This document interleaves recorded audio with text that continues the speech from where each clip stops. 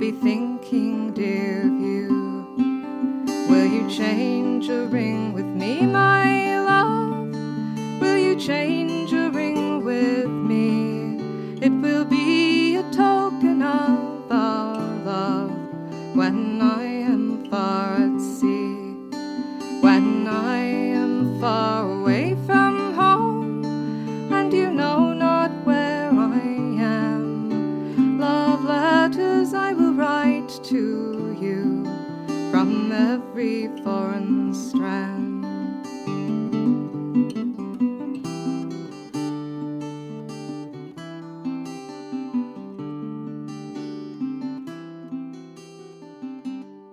Hello and welcome to Mixed Media Talks, a forum for artists to talk shop with each other, go deep into the intersections between a wide variety of different media forms, process, philosophy, all things that touch art in our lives. And I hope to have a little fun getting to nerd out with our guests while we do it. I'm your host, Amelia Hogan, a mixed media artist, singer, painter, book artist, and I have a deep love of all things art. Today's guest is Julie Henigan, who is a song collector, who is a performing musician, vocals, guitar, banjo, dulcimer, fiddle, primarily traditional Irish and old-time American stuff, original songs and instrumentals, has a CD, American Stranger. Sean Nos is actually how I met her, is she gave a workshop on that when she came out to California a little while ago. Welcome, and what can you tell us about some of the stuff you do? Maybe some of the other directions you've taken your creative process over the years. Starting with the music,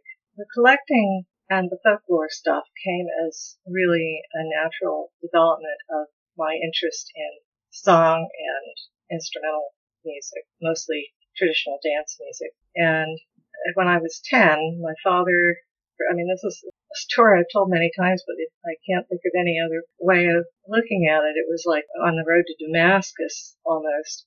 My father bought a box set of LPs called the Folk Box, put out by Elektra Records, and it had Gene Ritchie singing Not 'Em in Town, it had Boone McCall singing Geordie, it had the Ian Campbell Folk Group, it had Clarence Ashley singing Cuckoo Bird, and Gene Redpath, just a huge variety of traditional and revival singers and instrumentalists, and I just was totally smitten. From that on, I was interested before, but Dad bought records like Peter, Paul and Mary, and I'd listen to them, the Clancy Brothers, but I just kind of kept taking it to the next level. My father, being interested in the stuff himself, he loved folklore, he loved traditional songs, he taught ballads in some of his English classes. So he encouraged me and would find bargain bin records on the traditional label, which were wonderful for me. It wasn't a huge, being in a fairly small city in southwest Missouri, it was nothing like being in the revival in, say, on the east or the west coast. It was very different, and you were more on your own with it. And I just simply got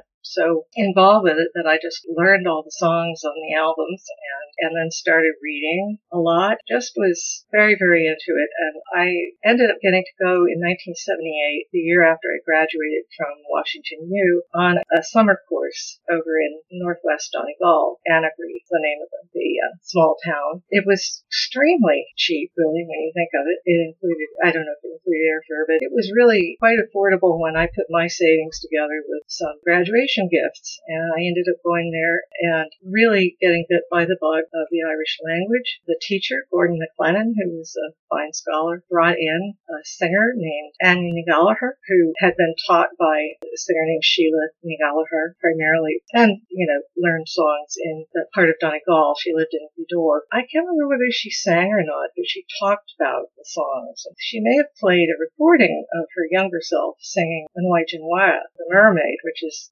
sort of almost the most recognizable song in the Irish language in Donegal, probably. I really, again, was bitten by that particular bug, and I wanted to find out what all this Sean-Nos business was about, and happened to be down in Dublin, working my way back to London to take a plane home, and ran into a guy named Alan Feldman, who was probably best known for a book called The Northern Fiddler. He and a photographer put out, and he was very, very heavily involved in traditional Donegal fiddling. The book is splendid. And he said, have you heard of youth grants? I said, no. He said, well, there's this thing. And so I wrote off for instructions to somewhere in Washington, D.C. I think it was the National Endowment for Humanities. And I wrote a proposal. The only thing wrong with the proposal, in retrospect, was that I asked for too little money instead of more money than I thought I would need, which is a lesson. I was only 21 or so at the time, so I went behind the ears when it came to grant writing. Sometimes a bit of a struggle. I was hoping I could rent a car to have more mobility, but as it turned out, I had to rent a bicycle. So I pretended I was Seamus Ennis. The famous collector. My backpack only weighed like about 15 pounds, and I think the Ediphone weighed something like 70. So, oh my goodness. It was a bike without any gears, the kind you had to backpedal to brake. Oh, I had one of those when I was a kid. Exactly, and sometimes you had to get off tiny little hillocks, humpy hills, and you'd have to get off and walk up to the next one. Mm-hmm. And I went to Ranafast a great deal to spend time with especially two singers there. Nellie Nivanel, whose nieces and nephews already formed the Bombay Band, and her cousin, Iudivani, Hudi Fuddy Hudi, who, a folklorist in his own right, had done a lot of collecting for the Irish Folklore Commission there at home after he'd been in some kind of civil service job in Dublin, which he didn't care for much. So he was really happy when he was able to actually be paid money to collect songs in his own backyard, as it were. And he said, I could set my own hours. I could get up at 10 o'clock if I wanted to. Sure. Man after my own heart. When you're out doing performances and shows and parties and sessions and things that happen, I think in particular, there's a big tradition of the late night song in Shenna singing. It's those quiet moments where everybody's attention is drawing close. Well, one thing I didn't ask is how late people would visit. Oh. They told me about the house visiting. Ironhill was the name they used. It'd be like Kayleeing, or right. If you went to, out for an evening. Now, you could just go to a house and visit a single person or family, or you could go for a gathering at which it was known that there would be singers and storytellers. And some, as Hudi told me, some of the houses in his townland were known for Ironhill, for their crack and everything. The Cora and the crack, he talked about that, and basically conversation as an art. And I noticed that a great deal in the first few years I was in Ireland, starting in 1978, is that people like to talk, people like to converse, and I really enjoyed that. And being witty, you didn't have to be witty, but you could be. It helps. It could be fun. People like to laugh. I mean, there were obviously serious side to them, but people like to laugh. Hudi and Nellie were I didn't see as much of them as perhaps I could have, but I was afraid of intruding. They were older, but they were very welcoming. And I had never really had close grandmother or grandfather, and they kind of took the place of the experience that many people have with their grandparents. I felt that they were mentors, and I felt as though they could tell me stories about the old days. And isn't that the way of this stuff, though? That people are excited to pass on traditions, have young people listening and interested in listening? Most of them were. I did have a couple of people close the door in my face. One time, a woman just never showed up. I had to hitchhike to her cottage, and she wasn't there. I finally gave up after 2 hours or 3. And things like that happen. It's unfortunate. But it was the exception rather than the rule. And mostly, yes, they were very happy to share. It's funny. I know that the way that I have learned songs my whole life, and when I say my whole life, I mean there has never been a moment in my memory where there were not folks singing old songs in my world. That's wonderful. When I was very young, I heard records, and my father sang, but he was singing things like Burl Ives' version of The Fox Went Out on a Winter's Night, that kind of thing. Mm-hmm. But I also sang to myself a good deal. Yeah. When I was 6, we had kittens, and I made up a song about how my brother had just told me about tsetse flies. So I made up a song about how stung the kittens and they all died. And I cried and cried. And little kids like to cry, it's a fact. Jean Ritchie talks about that I think it's in Singing Family of the Cumberlands. She talks about making herself cry with songs. it's a thing for some reason. But yeah, I always loved to sing. So it was always part of my DNA. And my mother was a singer. Her primary instrument was violin. Mm-hmm. But she was a soprano, and I think I probably got my voice from her. My dad was never able to get lessons as a child, growing up in a small town in Nebraska during the Depression, but he loved music, and he listened to the radio all the time, and he listened to everything. He heard the Carter Family on Clear Channel stations from the border of Mexico, as well as opera. And so I grew up with all of that. I grew up with early music. I loved that intensely as well. And of course my mother playing Bach. And when I got old enough and good enough, I played Bach duets with her. Yeah. I have that, but I never made I don't think I ever made a distinction between, I knew that there were different kinds of music, but I loved them all. I loved jazz. I'd say the only thing I wasn't real fond of was commercial country and western. Everything else was such a revelation every time I heard a new opera or a new song or got a new record. I guess I started hearing more and more traditional, in terms of the Irish stuff, more and more traditional singers. First with Mary O'Hara, but she's sort of a step away. She's a little bit more polished, but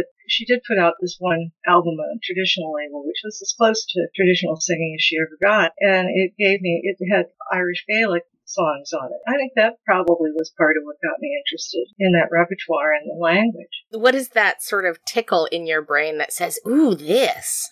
How hard to define? I don't know.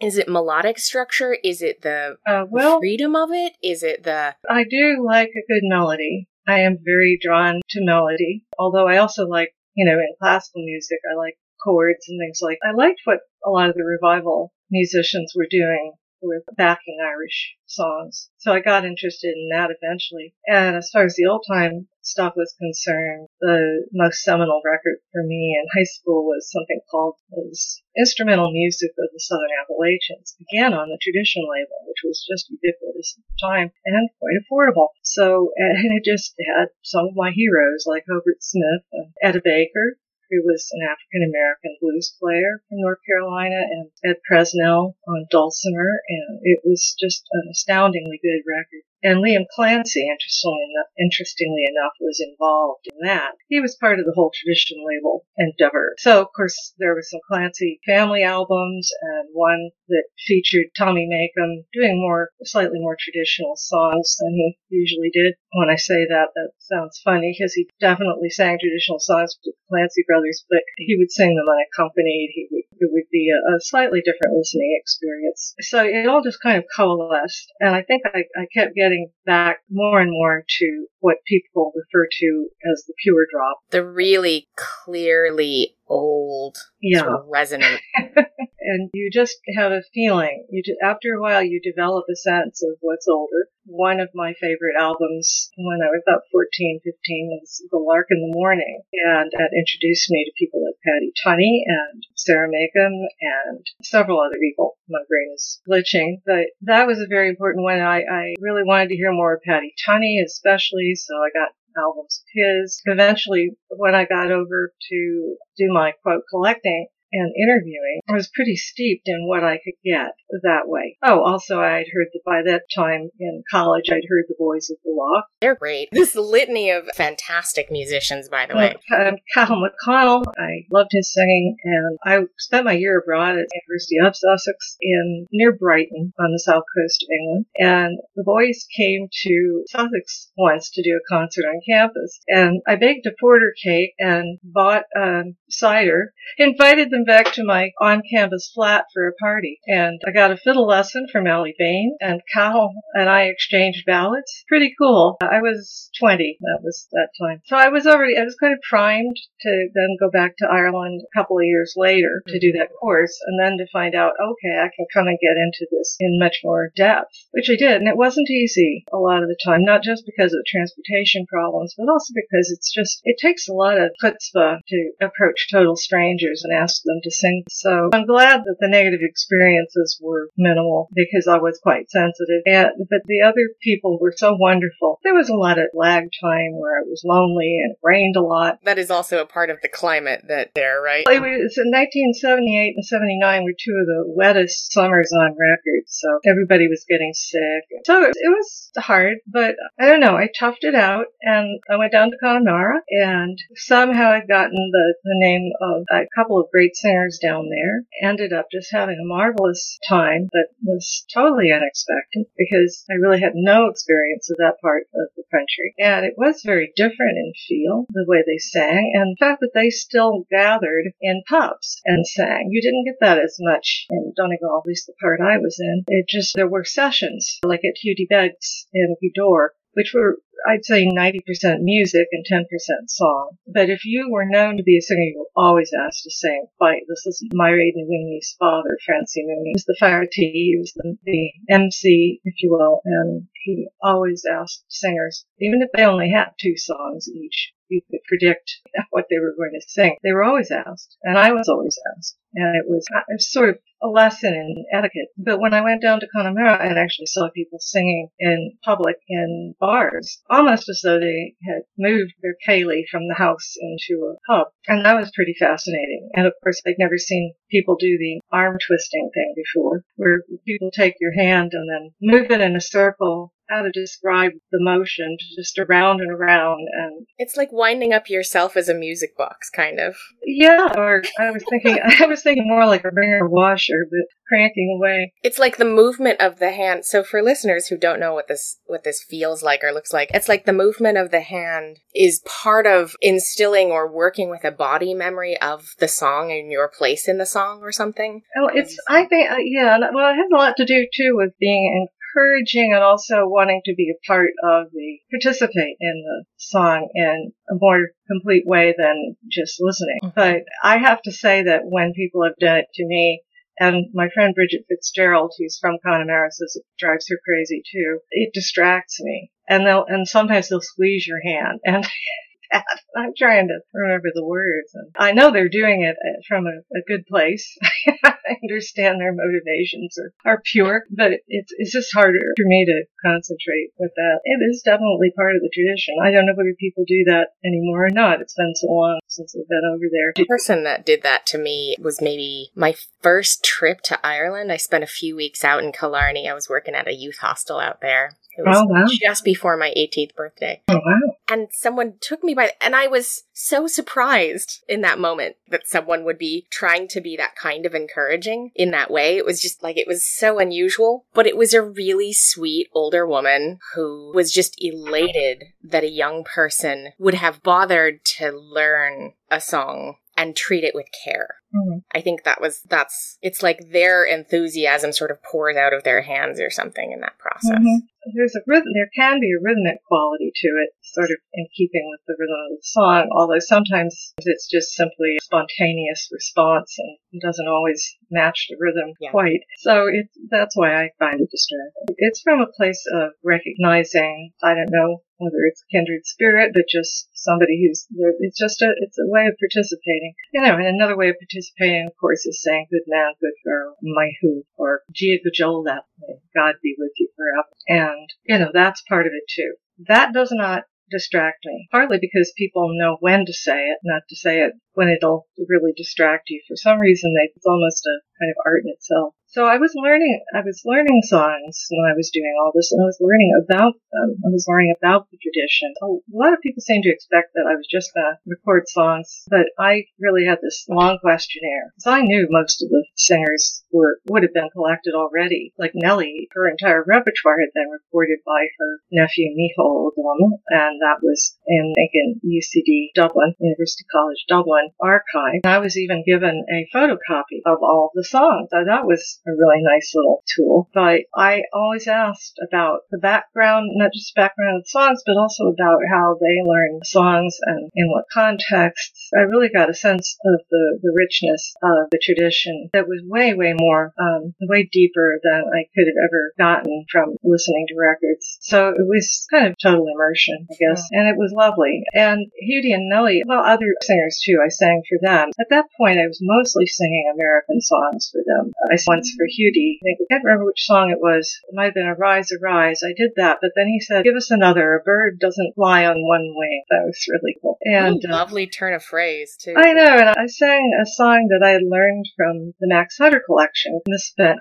adolescent youth was spent listening to and learning songs from the Max Hutter collection. He was a salesman, but he traveled for his work, and the great collector Vince Randolph had met him and said, hey, you're in a perfect position to collect songs. So he got a wire recorder and started doing that. So he had every tape had been copied onto cassettes, so you could go to the library and check them out, and that's what I did, and I learned an awful lot. So they were my teachers too, and they didn't always say much, but there was still, sometimes there would be a comment here or there. And one woman in particular I liked was a woman named Bertha Lauderdale, who said that her grandfather came over to Arkansas when he was a small child, and indeed all the songs she sang were Irish, essentially. And so I learned to do My Lovely Nancy from the recording of her, and I sang that for Nellie. And the next time I came, Nellie went into her bedroom, said, wait a minute, and she was blind, by the way. So she went into her bedroom and came out with a Tandy tape recorder, which is like what we call realistic, that's the brand, and put it down on the table and said, sing Nancy for me. That was one of the biggest compliments I ever had in my life. I had sung a song that she liked so much that she wanted to hear it again, maybe learn it, I don't know, but that was just extremely moving to me. I love it. You've got this beautiful, long love affair with collecting and learning songs and studying their origins and the poetry of them and the stories around them. But where do you want to go next with your exploration of this craft? I'm not sure. I mean, I did do some collecting in Virginia when I was I got a master's in folklore in the mid-'80s at the University of North Carolina at Chapel Hill. And so I spent some really wonderful time with a ballad singer named Eunice Yates McAlexander in Meadows of Dan, Virginia, the most beautiful name, and it was the most beautiful place you could imagine. And I was thinking about doing my thesis on her, but then I decided to do it on Bridget Fitzgerald and her sister Sally Coyne up in Boston. So I have done quite a bit, and the last thing that I was working on when I kind of just stopped doing a lot of field work and that was a project looking at comparing house entertainments of various kinds, including the Ceilidh versus here in the Ozarks. People used to do that. They would just go visit their neighbors, not necessarily sing or play, but then there would be times when they would, or they would tell stories, etc. So I was wanting to do a comparison of house entertainments in Ireland, and especially in Northern Ireland. I did interview a few people for the project. I just haven't gotten the recordings. Yeah, no, I mean, of course, there's always work to do. And that was something that I at one point thought might be a book, but I don't know if I have the energy for it or the focus for it right now. Maybe at some point it will come back. Mostly, I'd love to get back to Ireland and just visit everybody. There are too many gigs over there for revival singers or any singers really, but I did get to sing several times, and it helped to pay my way at Idris Gael, which is an Irish language summer school, Glencolin Kill. I really think it's splendid. I also went up to one in Bidor called in Cranach, but I spent most of my time when I was doing language study in the summer. This is fast forwarding to when I was at Notre Dame in the summers, getting to go over and, on a sort of shoestring budget and take classes, and one of the ways I helped to defray expenses was doing concerts. And I started off the very first time I did one, my friend Willis O'Leary, and I got to know him through correspondence and then in person, and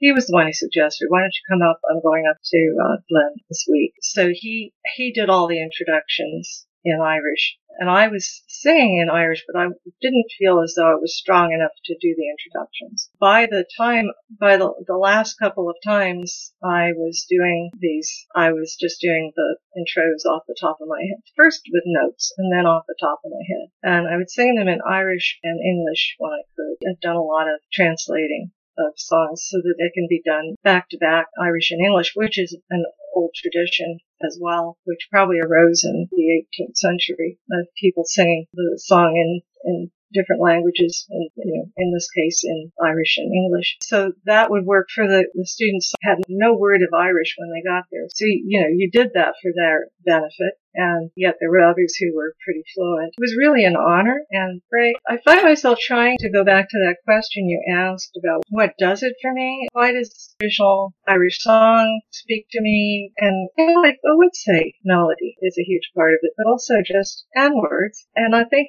their directness. One thing I like is it is totally distinct from something like opera, in which emotion is coming out of every pore of the singer, is that there's a restraint about emotion. You don't emote. Your emotions come across almost because you're being restrained. That's interesting. You don't use much vibrato, typically. And I think it's very similar to many song traditions that have that kind of delivery. Although there are all kinds of traditions like Bulgarian in which you have that singing from the, but there's kind of, to me, an immediacy about it. That it feels close to me. Like it feels like it's, because it's, as you put it, restrained. There's a sort of a small window into this vast world inside of the person you're listening to. So you do have to listen very closely to... Yeah, I'd say the word I'd say would be intensity. Yeah. There's an intensity to it that's almost because of the restraint. And it just takes you away. I can respond to all kinds of music, and just feel like I'm being sent to some special place. But it's different though with every single kind of genre or idiom, or I still find it very difficult to describe, but I'd say that in a word, the intensity is a large part of it for me. There was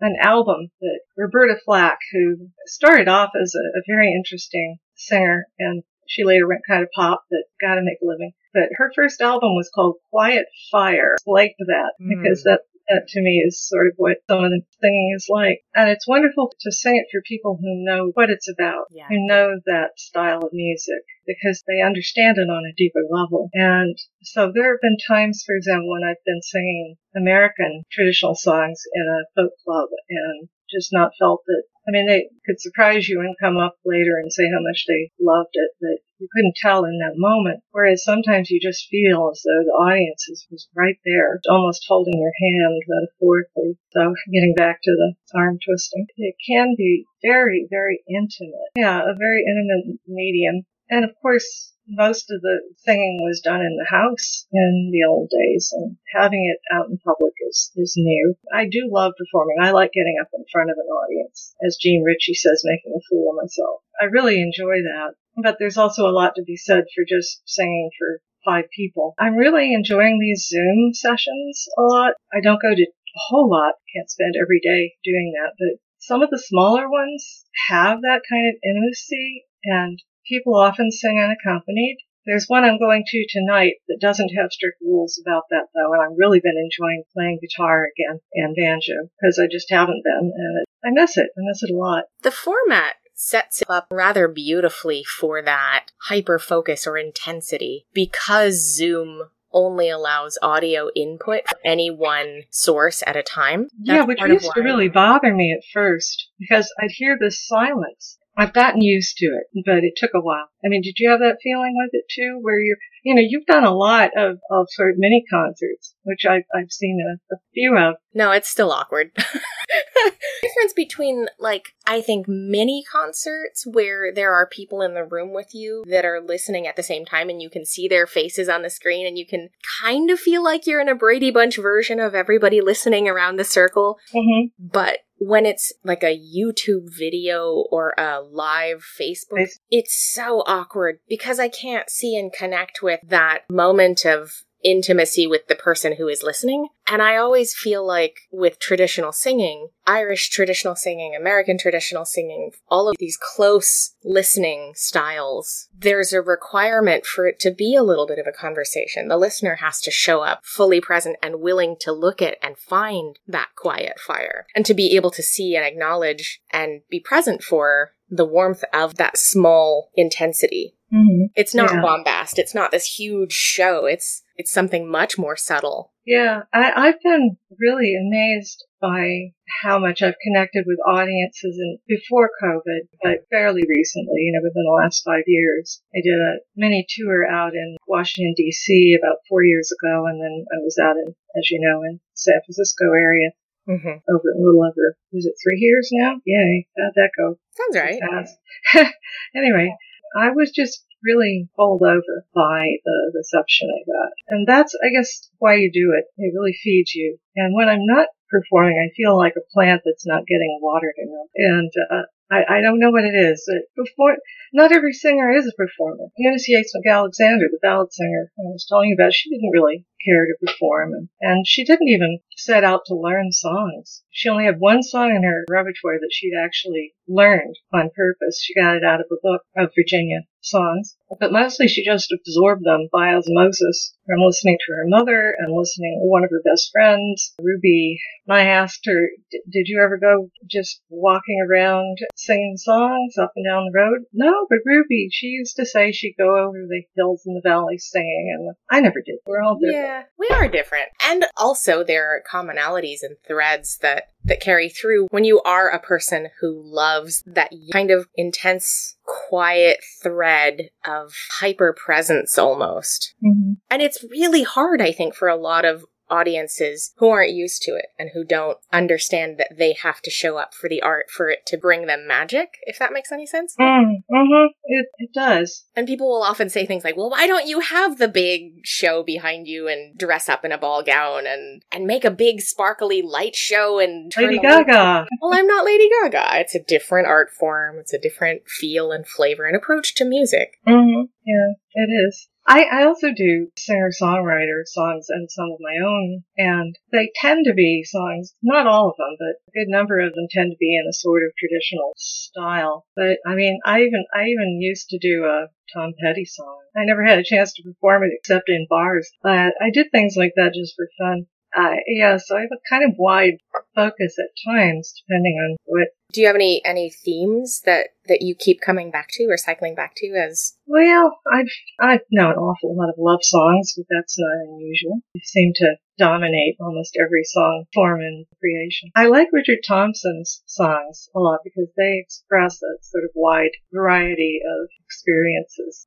Things like, one of the songs of his I do is When I Get to the Border, which expresses a sense of wanting to break out, break free from the restraints of ordinary human life. And another of his songs that I really love very much, and as I age, it becomes makes more and more sense to me, is a song he wrote called Strange Affair, which is about the aging process, essentially, and people dying. And he based it's sort of a semi-translation, I think, of a Sufi poem. So there is that element, I guess. Funny, because you would think of the Sufi as being a little bit more resigned or something, but perhaps before you get to the resignation, you have to express the despair. But it's just beautiful. And again, he's a very melodic writer. My guitar playing is quite melodic, and not everybody put out a couple of Mel Bay books, and one of them has a CD with it. And one of my guitar friends who listened to it felt that the settings weren't sort of fleshed out enough. But he does a lot of ragtime and I was keeping it pretty sparse. I finally realized that some of that was because of how I hear, like say Irish music and Irish tunes, and not wanting to dominate the tunes, because I quite like to just listen to solo flute and solo fiddle and that kind of thing too, and play solo fiddle. But it's also, I think, one of my big influences was lute music and lute songs.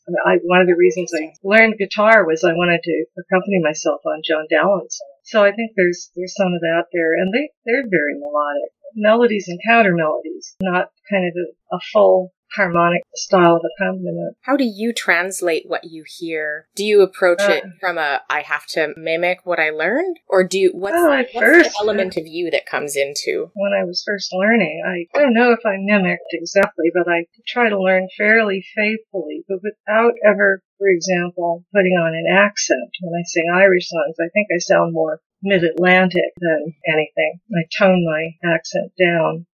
My parents were from Nebraska and Kansas, so I don't have the Ozarks accent, for example, even though I lived here since I was 5.5. And I used to regret that because I always thought, it's more authentic. But no, it's what I have. So, but mimicking in terms of, like singing every ornament that Patty Tunney put into a song, that kind of thing. Did the same thing with fiddle. And you sort of apprentice yourself when you're starting out, I think. I think you make the song your own by just singing it a lot until it becomes part of you and you don't think about it. There are times when I'm singing where I'm hearing the original singer in my head, and that's not a bad thing. And to my mind especially, it's not a bad thing if it's a male singer, because you're always going to sound different than them if you're female. There are times when I consciously, like if I hear a song and I think there's too much ornamentation in the way I'm hearing it presented, which is rare because I tend to listen to a lot of really, really old recordings. But when I hear a younger singer and they're putting in a lot, I often reduce that.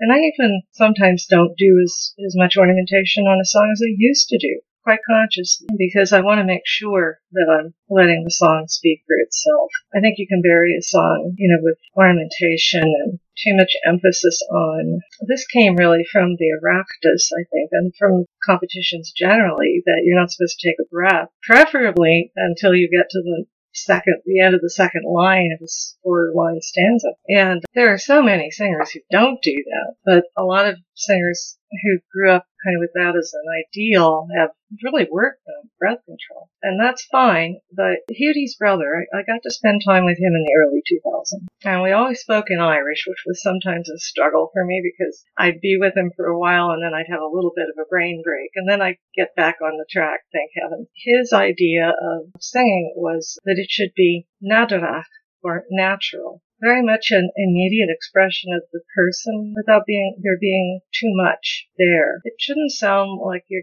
getting up and trying to impress a judge, an adjudicator at the FLA or something like that. It should sound like this is, what I'm feeling and hearing, and here it is. And he also talked about in the old days when they did the house visit, they might be talking and then somebody break into a song because it fit what they were trying to describe. So it was part of the conversation. That, to me, is very interesting because it makes it all a lot more of a piece. I think another way that I have made songs my own is, I say sing them and I do mean that, and I do kind of sing when I'm in the kitchen or walking or taking a shower or any number of things that don't require a lot of brain or, to do. And it's, that I think helps too, because you're not rehearsing it, but you're singing it, practicing it anyway. Mm-hmm. Like folding it into your life and your connection with it and your daily experience. Yes. I remember when I was in Donegal back in the late 70s,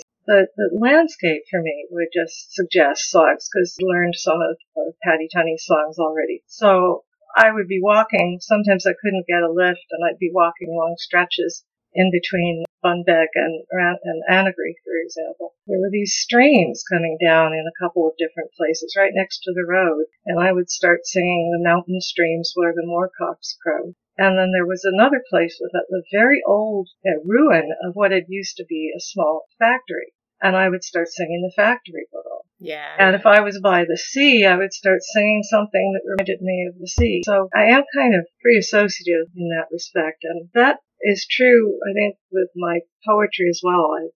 I don't know. That's a process that I find very difficult to define. But again, you have to just do lots of it. Unfortunately, I'm not very good at just sitting down and doing a practice poem. I used to, but I tend to need the muse to speak to me, and she often takes extended holidays. One of the things that I love in Ireland in recent years is there's a big connection with people who do traditional music and song and the poets. And the late Kieran Carson was a prime example of that. He was both a musician and a poet. He could see all angles of the thing. Many poets will have music in their poetry readings. Mm-hmm. And the first time I did that was, sometime in the early 2000s. I was giving a paper, an Irish Studies conference at Creighton in Omaha, Nebraska. Mm-hmm. And Eamon Wall, who's an Irish-American poet, he said, I'd like us to do this thing where I do some poems and you sing something. And, we were sitting in the back of a van on the way to the performance space to campus. He said, well, I'm going to read a poem about such and such, and do you have anything that would relate to that? And I did, and it worked out wonderfully. And then when I was living in Belfast about 10 years ago, Maeve McGuckian, who's a fabulous poet from Belfast, she's shy in many ways.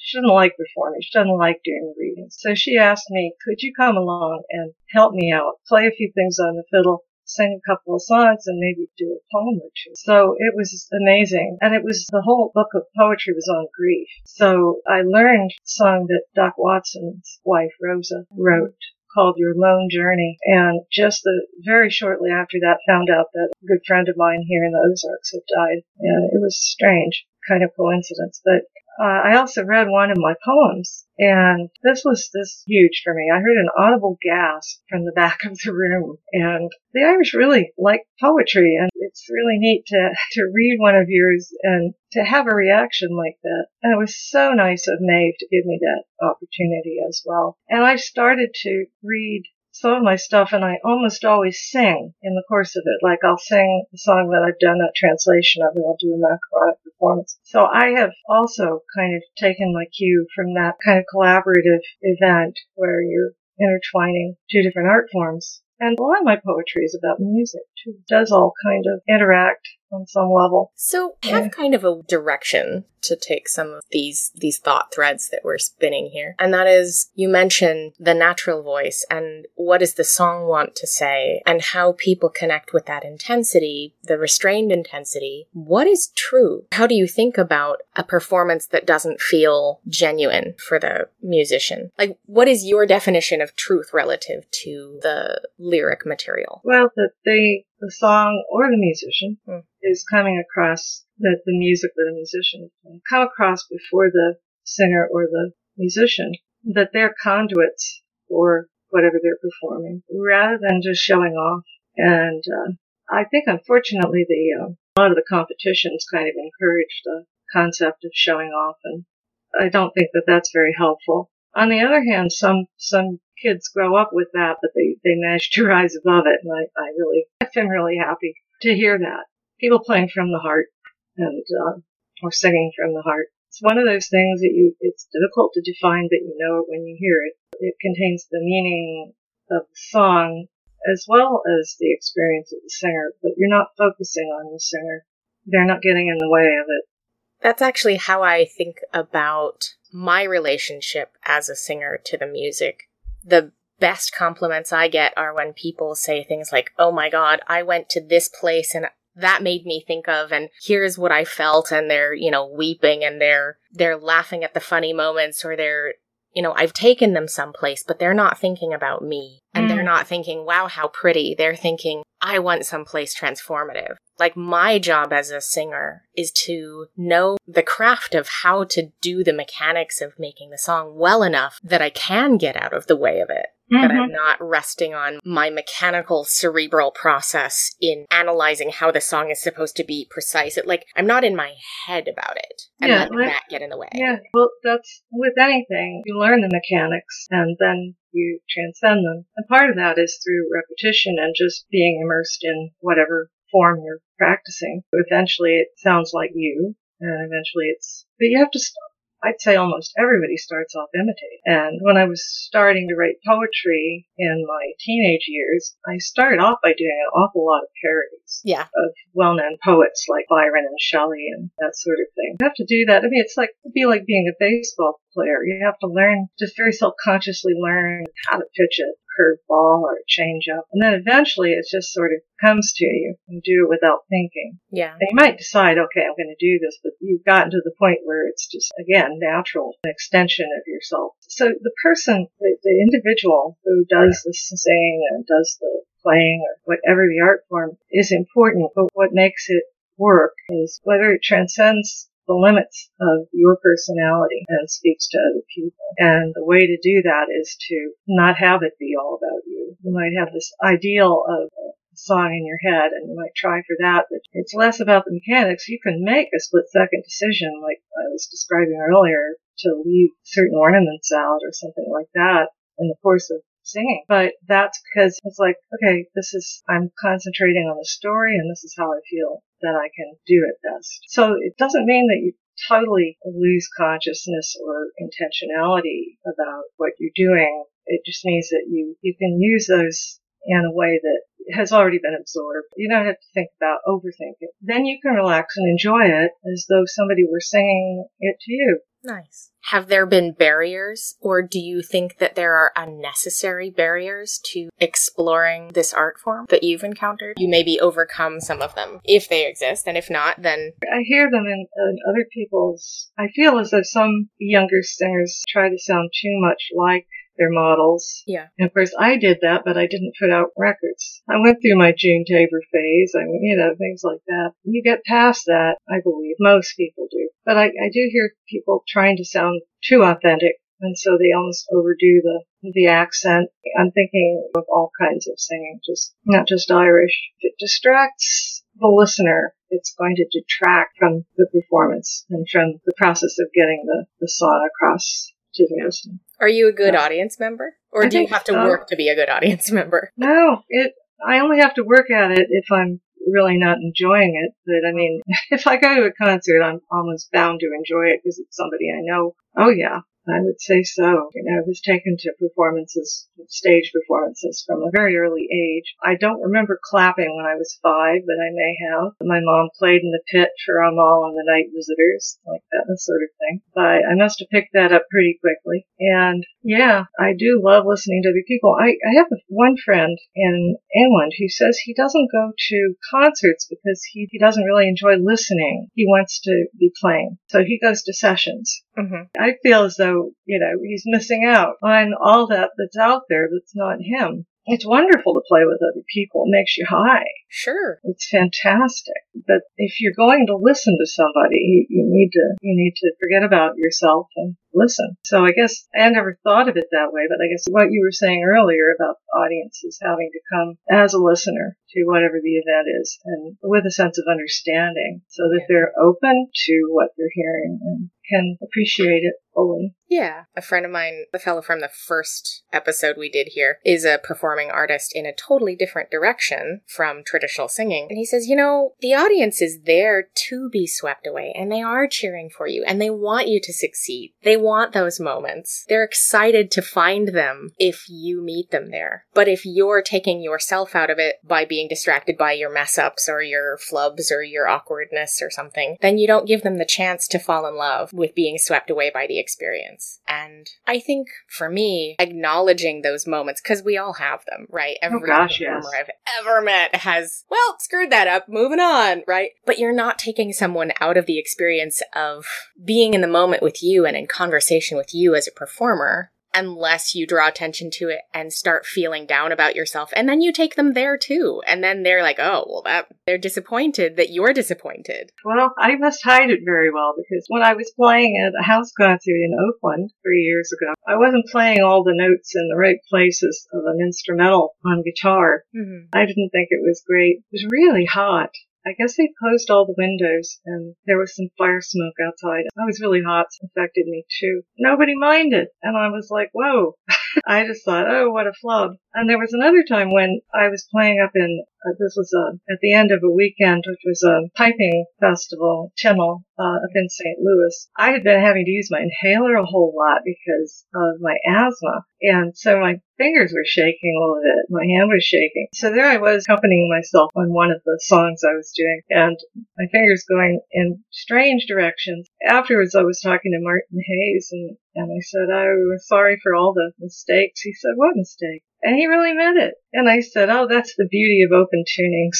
And sometimes the surprise notes are exactly what you needed and you didn't know. And yeah, I mean, we've all had those, what? You messed up? Nobody knew. Nobody cared. Nobody was bothered by it. I think as musicians, we care about the craft and doing the song justice so much that we often, I wasn't good in this moment, we are often our own worst critics in a lot of places and ways. And people are just glad for whatever it is. You're messing up this cake, this beautiful cake that you had in your head, and only you knew what the shape of that cake was supposed to look like. And you're like, oh, I'm so sorry. It's not everything I meant it to be. And they're like, but I get cake. Yeah, that was one of the wonderful things about, like I said, the last 5 years when I've been playing. I've just felt as though the audiences were wholly accepting of everything I did. It was such a gift to me. Are you responsible for how you make the audience feel or how they respond to what you share? Only in part, as you're presenting it to them. And I also like to elicit laughter whenever possible. Years and years ago when I was starting to do folk clubs and stuff, I gradually developed patter. And I used to even memorize long shaggy dog stories and things like that. I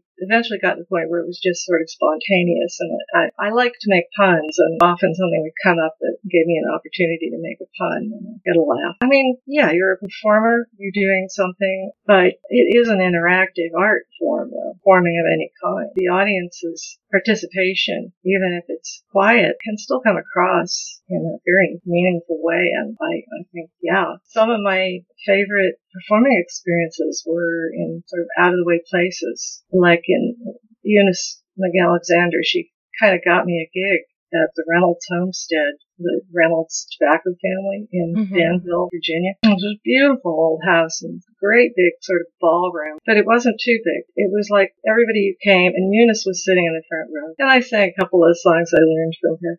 I could just feel their presence so strongly. It was, to this, I just think of it as a peak experience. It was just wonderful because of that sense of unity.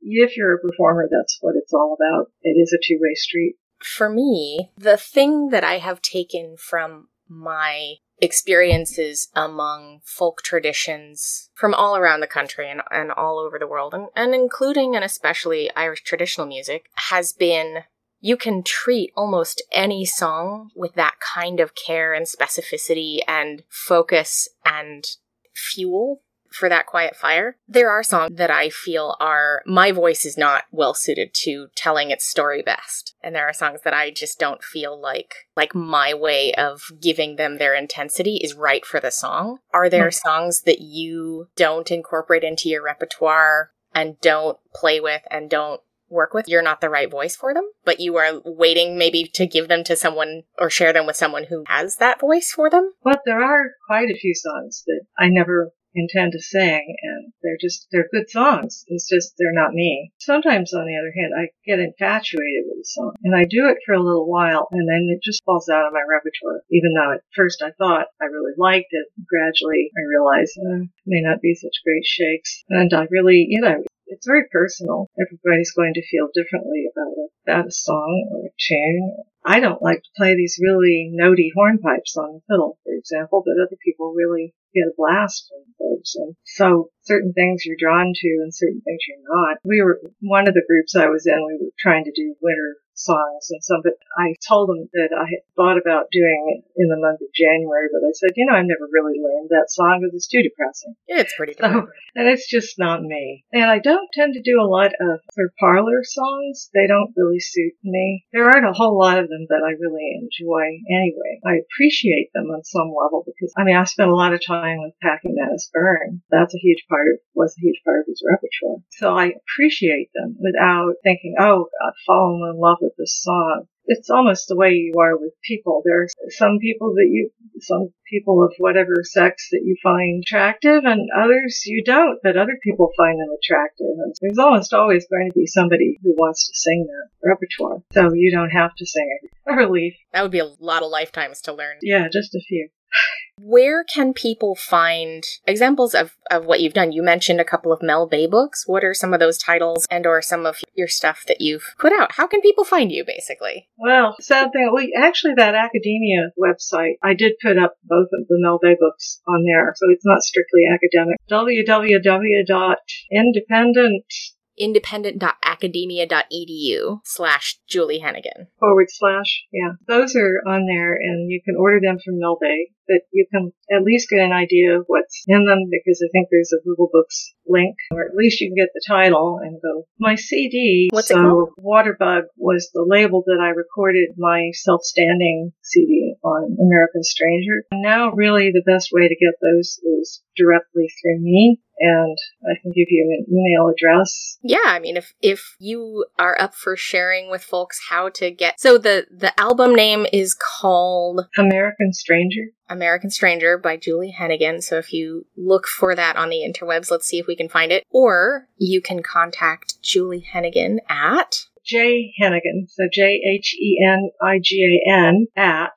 alumni, ALUM, as in mother, N as in Nancy, ND, short for Notre Dame, .edu, because then I've got the physical ones. Yeah, I think you can get them on, I'm not sure you can get them on iTunes, Amazon, probably, places like that. They used to sell things like that through CD Baby, but I'm not sure whether they do the same thing. And I haven't figured out Bandcamp yet, so I'm not on there. Yeah. I think you can somewhere access the MP3s and download those, but I don't make as much money off of those as I do on sales of the physical item. You know, there are liner notes and there's a lot of work that goes into the physical production of a compact disc. How can people hire you or find you or connect with you to pick your brain and or have you share some of your music and craft and historical exploration of this stuff? How do people pay you? If I want to be hired, the best thing is to write me at that email address, because I don't have an agent. I very much want to get my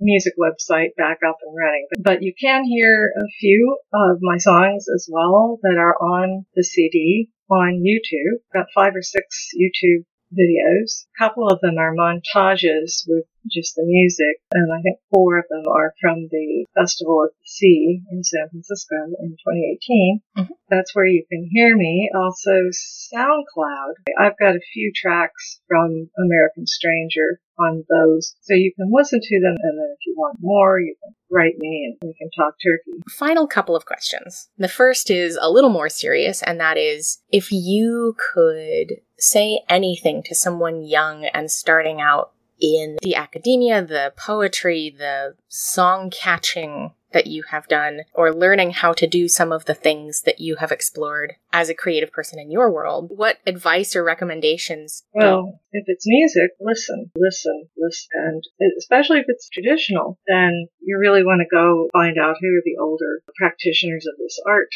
and listen to them and listen as widely as you can. Usually you then have to kind of choose where you want to go with it. Like my fiddling is very inflected with the Schlieve-Lucre tradition, which is parts of County Kerry and Cork. It was just because I listened to it so much that it became a part of how I play. With something like poetry, read, and listen, because poetry is an oral art. I grew up hearing my father read poetry, and he had lots and lots of recordings of people reading. I really got to understand it has to have its own music. So music is always even a part of what I do in something that's often considered a non-musical form. But it's not just words on the page. As far as academia is concerned, I don't advise anybody to go into it anymore because it's kind of a dead end. At least if you're going to go into it with a job in mind at the end.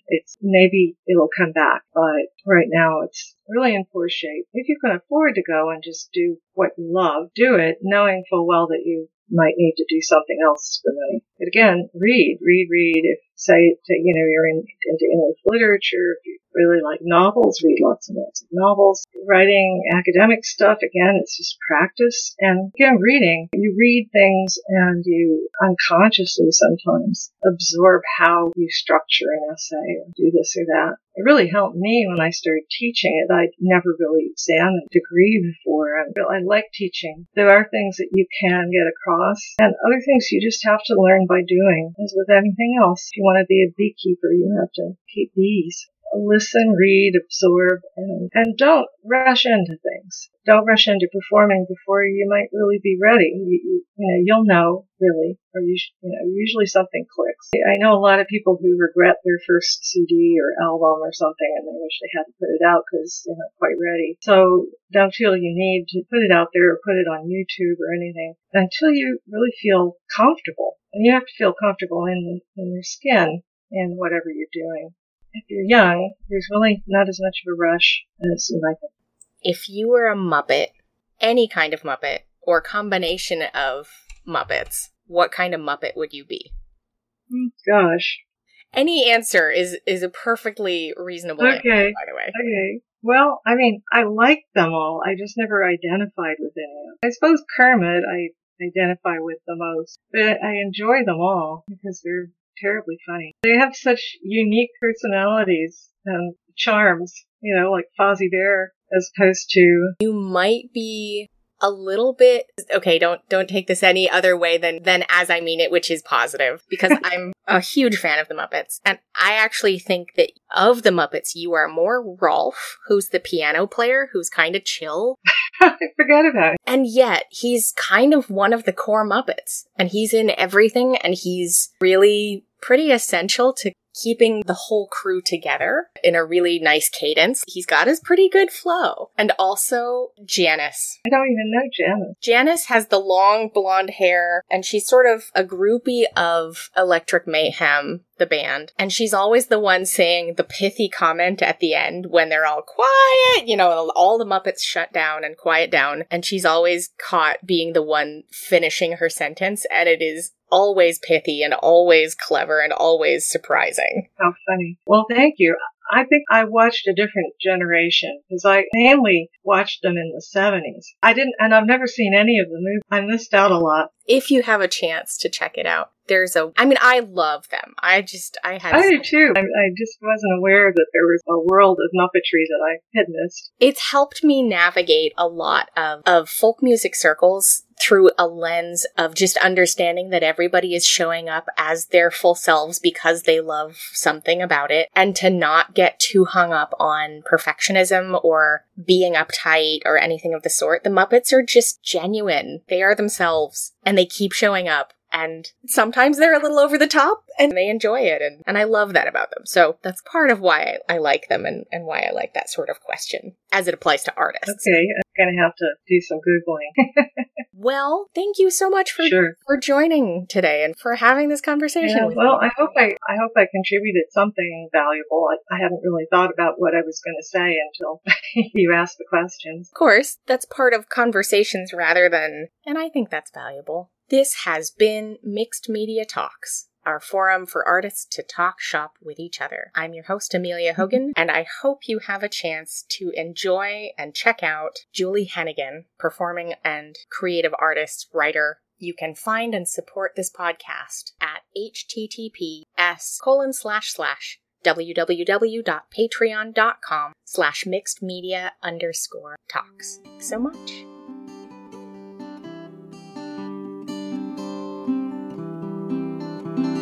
Adieu, my lovely Nancy, 10,000 times adieu. I'll be thinking of my own true love. I'll be thinking, dear of you. Will you change a ring with me, my love?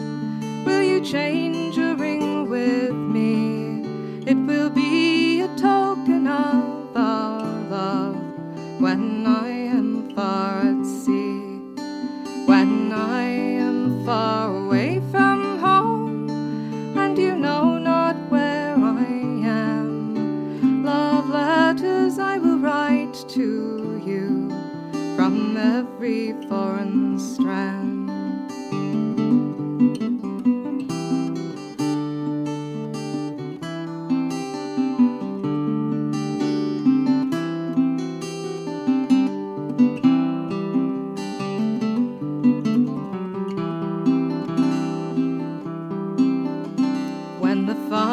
Boys return at night, they will tell their girls fine tales of all that they've